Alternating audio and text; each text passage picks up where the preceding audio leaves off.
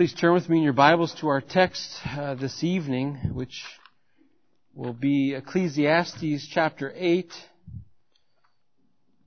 When I had began putting the sermon together, my intention was to do Ecclesiastes chapter 8 verses 1 to 8. I only got to verse 1. We're looking at Ecclesiastes chapter 8 and verse 1 tonight. But we'll read 1 to 8. Ecclesiastes chapter 8, starting at verse 1. Please hear with me, brothers and sisters, the reading of God's Word. Who is like the wise? And who knows the interpretation of a thing?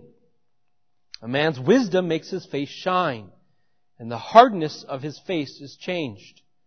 I say, keep the king's command, because of God's oath to him. Do not be hasty to go from his presence. Do not take your stand in an evil cause, for he does whatever he pleases. For the word of the king is supreme, and who may say to him, what are you doing? Whoever keeps a command will know no evil thing, and the wise heart will know the proper time in the just way. For there is a time and a way for everything. Although man's trouble lies heavy on him, for he does not know what it is to be, for who can tell him how it will be? No man has power to retain the spirit or power over the day of death. There is no discharge from war, nor will wickedness deliver those who are given to it. All this I observed by applying my heart to all that is done under the sun, when man had power over man to his hurt. Thus far is the reading of God's Word. Wisdom and prudence have been defined, for example, by the 17th century Dutch Reformed theologian Wilhelmus A. Brakel as the exertion of the believer's intellect, which governs them in accomplishing their intended objective by the premeditated use of suitable means. Right? This is why wisdom is so commended not only by Solomon in the book of Ecclesiastes, but throughout all of the Scripture, because what we need to be growing up in is not just our intellect, right? Not just knowing what the Scriptures say, but we need to also be growing up in our right use of those things, right? In our right use of that knowledge, in a right manner that accords ultimately with the glory of God, but it is also that is profitable to others. Now remember that knowledge and wisdom are not the same things. Right? The wise person knows how to make use of the knowledge they have. Right? They know how to use it rightly. This is even a distinction that Christ makes in Matthew chapter 7, verse 24. When He says, everyone who hears these words of mine, right, intellectually knows them and does them, right? Makes use of them properly, will be like a wise man who built his house on a rock. It's this wisdom, brothers and sisters, that is rare. It's this wisdom that I think oftentimes is actually underdeveloped in so many Christian lives. Because what we see is we are so concerned with knowledge, right, so that we can speak about everything that's going on, and be able to have an opinion on every doctrine, that we don't spend enough time making improvements upon the wisdom that God has given to His people. And this is why, for example, in the first chapter of Paul's letter to the Colossians, he says, in his prayer, right, he asked that God would grant to the people all spiritual wisdom. Why? So that they might walk in a manner worthy of God. Right? You need heavenly wisdom to guide that heavenly doctrine or that heavenly knowledge that we have. And Paul in that chapter prays this way because he knows that those who have that wisdom and who have made great gains on that wisdom are a great benefit to the kingdom, right? To themselves and to others. Too many Christians walk around puffed up with knowledge, and they have a zeal to share that knowledge with others. I can tell you that for a fact in all my Reformed Baptist Facebook groups that I'm on. You see, everyone wants to tell you about all the knowledge they have, and they're real zealous right, about making their arguments. But I want us to see this, that zeal without wisdom, right? Zeal without wisdom does a disservice to God. It does a disservice to the kingdom. It does a disservice to others. Oftentimes, it will make you and I unuseful servants, right, to the kingdom of God. Even though we may desire to do good things, and our attempt to do them, if it be not led by wisdom, oftentimes does much more injury than good. Right? For example, let's take this. We have all probably known people, have seen people, or who have been people who have tried to convey some truth to someone, right? Share the gospel or some aspect of Christian doctrine to others. But in our attempt to do so, to maybe a parent or a friend or a coworker or a neighbor, we were not led by wisdom in how we did it. And so what it resulted in was something terrible, right? But it was our fault that it ended that way. It was our fault that it ended that way. This is why we should not just desire knowledge, or at least not knowledge alone, but knowledge and wisdom. Because what wisdom does is wisdom focuses on the means and the manner in which we use that knowledge. Right? That's what wisdom is. It focuses on the means and the manner by which we use that knowledge that we have.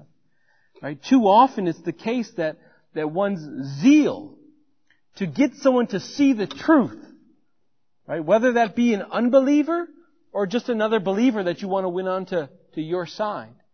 Even if they are ready and willing to listen to your argument, right? Oftentimes we can speak very harsh with them, can't we? Right? Communicating to them things in the wrong way. Right? Being harsh when we ought to be gentle. Being rash when we ought to be cautious. Being loud when we ought to be quiet. And in doing so, a perfectly good opportunity has been lost. And many times, right, you miss out on any further opportunity that you might have to speak to them. Because although you tell them, I have the true doctrine, I know the true gospel, you don't adorn it yourselves. And so you miss out on any further opportunity to ever speak to them again. Right? Too often people speak rashly and crudely and intemperately. Just out of zeal, they rush into a situation, but they allow their emotions to get the best of them. Wisdom goes into a situation, not only knowing the content to say, but knowing the right manner to say it. Knowing the right ends that they are saying it for. And they have all of those things already determined when they go into the situation. It's like a construction worker who first looks at the blueprint before they proceed. Right? The same must be true of you and I, brothers and sisters. We must see the big picture, right, before we proceed. And so that we might act accordingly. Right? Wisdom shows itself in self-control. In understanding what the objective is and not allowing anything to push us off that goal. Nor allowing anything to cause us in our desire to honor God to instead dishonor Him. I think too often that's the case is that when we share things with others, with an unbeliever, or someone who has a different position than us, we're more worried about our own honor, which is why we speak to them maybe so aggressively, or we maybe use demeaning words, right? Because we want everyone to see maybe how smart we are, right? We're worried about our own honor, and we're way less worried about the honor of God. But this is why Paul says to the saints in Ephesus in Ephesians chapter 5 verse 15, look carefully then how you walk, not as unwise, but as wise. Right? What does wisdom do for the one who walks in it? Well, Scripture tells us it causes the unbeliever to have their mouth shut, doesn't it? Scripture tells us there's nothing evil that person will be able to say of you. And perhaps you've had that experience yourself. Maybe you've spoken to an unbeliever or someone in a false religion, and after you were done speaking to them, maybe they said something like, we agree to disagree, or maybe they said, you've made a lot of good points, I have to think more about it. But they walk away from it going and saying to you, I appreciate the manner in which you communicated this to me. I see that you truly believe what it is you're saying, but I also see that you care about me. Right? That you care about me. And I thank you for that. And they say things like that because too often the opposite is true. But we need to understand that brothers and sisters, we ought not to just desire to communicate through our mouths the love of Christ to others. But in communicating with our mouths the love of Christ to others, we also should be demonstrating, right, the love of Christ to others as well. Right? Not just with our words, but with our actions. With the way in which we communicate with others. Right? These are things that wisdom teaches us. Right? Paul says in Colossians chapter 4, verse 5, walk in wisdom towards outsiders. Knowing that what? Just as he tells Timothy in 2 Timothy chapter 2, verse 25. Right, when he tells him to correct your opponents in gentleness. He says what? So that God may perhaps grant them repentance, leading to a knowledge of the truth. Right? Wisdom, brothers and sisters, when we walk in it, is going to help us to remove obstacles, remove barriers. Oftentimes can be ourselves. Right? We are the barrier to the work of God through the manner in which we communicate things. Right? Wisdom will help us to remove all barriers and let God do His work on those people. Now, I'm not saying that there aren't times in which we are to speak maybe harshly, maybe use strong language. Paul certainly isn't saying that. But what I think has become the default setting is what I'm describing. Right? The default setting is to be harsh and blunt and rash and less than graceful towards others in our speech. But that's not wisdom. Right? That's not wisdom. Wisdom considers the audience. Right? Who am I speaking to? Am I speaking to someone who's just hardened to the gospel? Perhaps I should not be casting pearls before swine then. Right? Who's the audience that I'm speaking to? Is this someone who truly wants to learn and to understand? This is someone maybe I'll give my time and attention to them. Right? Wisdom considers the place. Is right here, right now, the best place to be doing this? Or should maybe I pull this person off to the side quietly? Is that more conducive to the end that I want to get to? Right? Wisdom considers the time. Is right now the right time, the best time to do this? Or perhaps, should I wait for a future opportunity? Should I delay what I have to say, even though I know for probably all of us, sometimes that's hard to do. We have something we want to say it. But wisdom tells us sometimes it's better to delay. And this goes not just for dealing with the unbeliever, it goes with dealing with believers as well, even here within us, within the church together. I'm sure we've all had the conversation in this church and another church amongst other brothers and sisters in the faith, and we gotten into the car and we said, man, I wish I wouldn't have brought that up now. Or, I wish I would have said that a different way. But this is why Solomon says, who is like the wise man? Right? Who is like the wise man? They are hard to find. But when found, it is a thing of beauty to see put on display, isn't it? Right? Wisdom for the Christian is like an ornament that they wear. As Matthew Henry says, heavenly wisdom will make a man an incomparable man.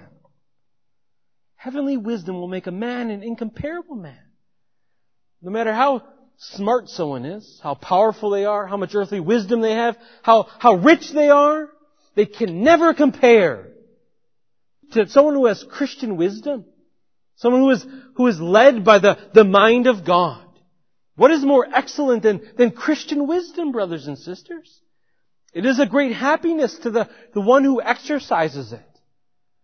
Right? It is a great happiness to the person who exercises that great gift. Why?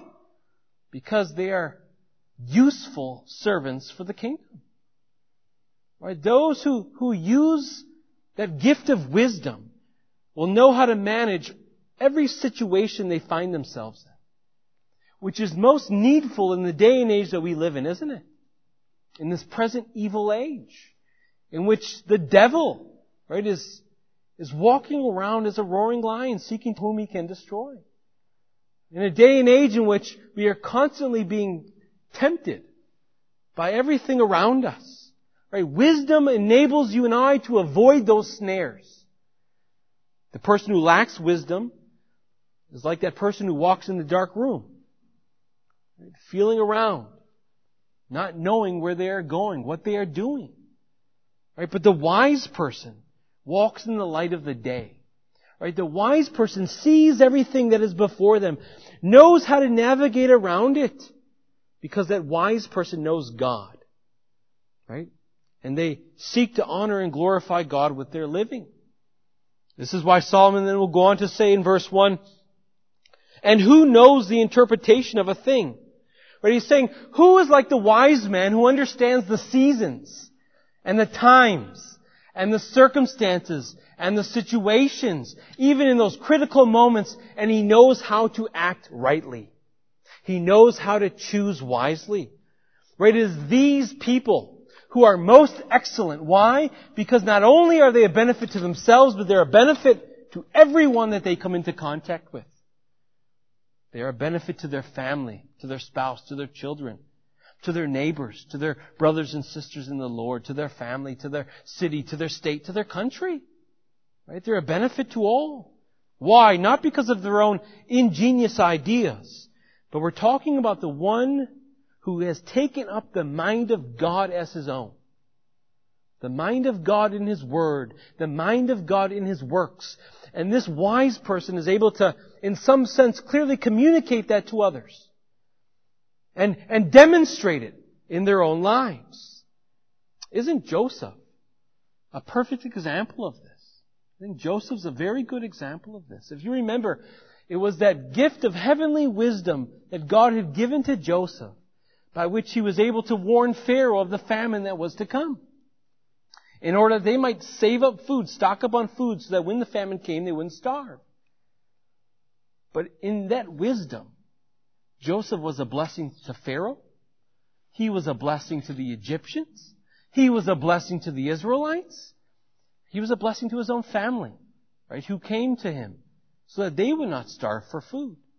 This is why then he concludes in verse 1 saying, a man's wisdom makes his face shine, and the hardness of his face is changed. Now, Solomon's not saying that our face literally shines. But what he's saying is that the one who has taken up the mind of God, who walks with the mind of God, walks in the beauty of holiness. Right? He's a shining, beaming light before the world. He lets the light of Christ shine before others. And onlookers see this. And that person who walks in wisdom is lovely to those onlookers. Why? Well, because the wise person is a benefit to so many. Right? Wisdom is a gift given not to be used selfishly, but to be a blessing and a benefit to others. Now, this last part might be a little more difficult, because we have to ask, well, what does it mean to say the hardness of his face has changed? It could also be translated, though, the strength of his face has changed. But whether it's hardness or strength, what it means to convey to us is that the wise person is now the person who can walk in strength and confidence. Right? That's what it's saying. Without wisdom, we lacked understanding. We were uncertain about where we were going and how to deal with situations. But now with wisdom, we see problems and we can confidently approach them. Many of us maybe have experienced that with other people. Maybe something has come up in our life that's rattled us. But a dear brother or sister in the Lord, it didn't shake at all. Right? Why is that? Well, because they are confident that in the wisdom of the Lord that they can face anything, deal with it all. Because no longer are they unsure, no longer are they fearful. But let us see, though, brothers and sisters, also that strength is not a boastful confidence, though, in ourselves, is it? No, rather that confidence and that strength ought to reveal itself in humility and meekness. It ought to reveal itself in humility and meekness. And let us remember that strength and humility or strength and meekness are not opposites. I think oftentimes maybe in our society today it appears that way. Right? If someone's strong and tough, then they can't be meek. And if someone's meek, then they're not strong and tough. But remember, Moses was very bold, wasn't he? In how he dealt with Pharaoh and in how he dealt with the Israelites. And yet, we are told in Scripture that Moses was the meekest of all people on the earth. Right? Even Christ Himself, right, dealt harshly when needed to with the spiritual leaders in Israel. But we're also told that Jesus was meek and lowly in heart. And it's this humility then in wisdom that Solomon will go on to describe as he gives us practical applications of wisdom's use in the verses to follow. Right? That's what we're going to see going forward. One that we'll consider when we meet next time is verse 2. Right? In verse 2 he says, I say keep the king's command because of God's oath to him. And so here, a practical use of wisdom. How is wisdom demonstrated? By loyalty to the king. By loyalty to the king. Loyalty to the civil magistrate. Loyalty to your local government, which people maybe don't like to hear today. It was the 17th century Scottish Presbyterian minister, Alexander Nisbet, who said, true religion is a good friend to the civil magistrate. True religion is a good friend to the civil magistrate. Which teaches us what? That wisdom calls us to dutiful obedience to the authorities that are over us. I think so many find that hard, but that's because so many lack wisdom. Right? But this is why we need to be calling out to God for this kind of wisdom. Right? We need to be hungering and thirsting for this kind of wisdom, not just for ourselves, right? But that we might honor and glorify our Lord and we might be a benefit to others. What does James tell us in chapter 1 verse 5? If any of you lacks wisdom, let him ask God who gives generously to all without reproach, and it will be given. But this is a wisdom that no person will ever receive, right, unless it is through He who is wisdom personified. Right, this is why John Gill says that true spiritual wisdom is no other than the light of the knowledge of the glory of God in the face of Jesus Christ. Right? If you have not found the grace of God in Christ, you have nothing. Right? You are destitute of wisdom. You may have the wisdom of this world, but the wisdom of this world is pride, it's vanity, it's conceit. It is the wisdom of fools that leads to death. Those who desire true wisdom must not look to the things below, but rather to He who is above. Wisdom is found only in Christ, who we hear about through the gospel and through the Word of God which He has given to us. And so to Him we must all flee and we all must go. As Paul says to Timothy in 2 Timothy chapter 3 verse 15, and how from your childhood you have been acquainted with the sacred writings, which are able to make you wise for salvation through faith in Jesus Christ. Right? The one who is wise is the one who God has made able to see that they are a perishing sinner. Right? The one who is wise is the one who places his hope and who anchors his soul in Christ alone. And then turns to the Scripture to be taught true wisdom by looking to Christ who was perfectly wise, who did everything with wisdom, who spoke the right words, did the right things, acted in a perfect manner towards others, right? Perfectly obeyed the will of His Father, perfectly loved the sinner, right? Perfectly did everything that was required of Him, with the goal always being the glory of God in everything that He did. And so, brothers and sisters, if you want to be wise in this world, we must all first look to Christ. Right? Not to this man or this preacher we like or that preacher we like. We must look to Christ, who was wise in every situation, in everything that He did. Let His wisdom be our guide. And this is a wisdom, though, that you and I must never stop asking for as well. Right? Every day that we wake up, that's one of the first things we ought to pray. Lord, give me wisdom for this day. Right? That I might walk in a manner worthy of the Lord. And every day of our lives we ought to continue to be praying for wisdom, because none of us will ever be perfectly wise. Right? So long as we are living on this earth. And so we must look to God. Right? Call out to Him. Ask that He would give us this wisdom so that we might lead our families well. Right? Wisdom that we might be godly spouses and parents. Wisdom that we might serve our local church well. Wisdom to glorify God by serving government or those who are in authority over us. Wisdom by dealing with unbelievers in a profitable manner. Wisdom to discern ourselves better. Right? Wisdom to recognize our own sin and be able to flee from it. Wisdom to be able to pray unto God and call out for the grace that each one of us needs. And we can go on and on and on in all the manner of ways in which we can pray to God and how we might use wisdom. But it only comes from above, right? It is a gift. And so each one of us must run to the gift giver. But we ought to do so with a desire to honor and serve Him alone with this wisdom. Right? We ought to do so wanting to obey Him. That ought to be our motivation, which springs forth from a pure heart that loves the Lord. But I want us to see all the benefits of this heavenly wisdom.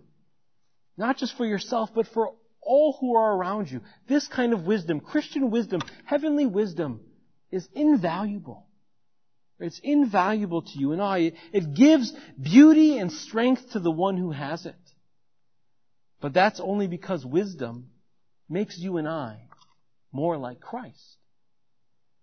And as that wisdom grows in you and I, what it is doing is it is conforming you and I, right, to the image of Christ, who is the wisdom and the beauty and the strength for all who believe. Let us pray. Heavenly Father, we thank You for Your word. We thank You, Lord, that You are faithful and true, that You teach us by Your Spirit, and You tell us that if any is lacking wisdom, that we ought to call out unto You, and that You give it to Your people. And so, Lord, as we have been convicted by Your word in our lack of seeking out wisdom and living by Your wisdom, Lord, we ask that You would fill up the wisdom of Your saints here this evening. That wherever we are lacking wisdom, that You would increase it. Whether that's wisdom in how to make right usage of the knowledge of God that we have been given. If it's wisdom in how to honor and serve our spouse. If it's wisdom in raising up children. If it's wisdom in how to deal with a tough situation at work. If it's wisdom in whatever case, Lord, we pray that You would grant it to us, that we might walk in a manner worthy and pleasing. Lord, but ultimately we pray that You would help us to see that wisdom is a gift from God, and that we must look to You for it, and that we must ultimately look to Christ, who is wisdom's guide, who is wisdom personified. For it is only in Christ that we will find all that is lacking. And it is in Christ as we turn to Him that we have the promise that He will nourish us and He will give to us all that we need. And so, Lord, we pray that during this week, the Holy Spirit would be continuing to teach us what it is that we have learned this week, this morning and this evening, and that He would be drilling it into our hearts and into our minds and causing us to live it out. That He would be strengthening us to call out to You in prayer for everything that we need. And so, Lord, we come before You this evening, and we ask all these things in Christ's name we pray. Amen.